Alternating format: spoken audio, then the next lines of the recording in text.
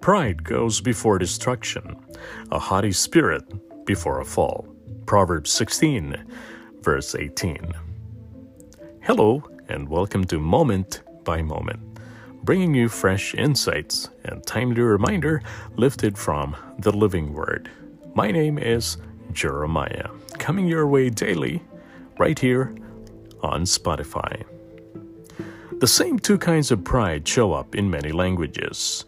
Both kinds have to do with being majestic or exalted in some way. One kind of pride is good. For example, when parents view the development of their children as remarkable. But the other kind of pride is very bad. Throughout Proverbs, we read about the good development that can happen when someone pursues wisdom. True wisdom is gained through God. And even though a wise person can go through many ups and downs in life, the wisdom they have gained will help to hold their life together. But beware of trying to keep it all together on your own. Beware of the pride that makes you think that anything you built on your own is worth more, or that because you built it by yourself, you won't need anyone's help to hold it together.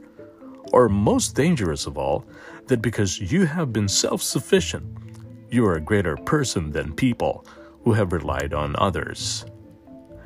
That kind of pride leads to destruction. Poetically, this verse is saying that if you have built something without God, then it's not built very well.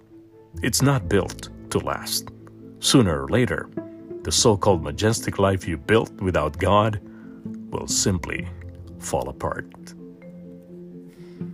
Father God, keep us from the foolish pride that prompts us to build our lives on the rickety version of success prized by this world. In the name of your Son, Jesus, we pray. Amen.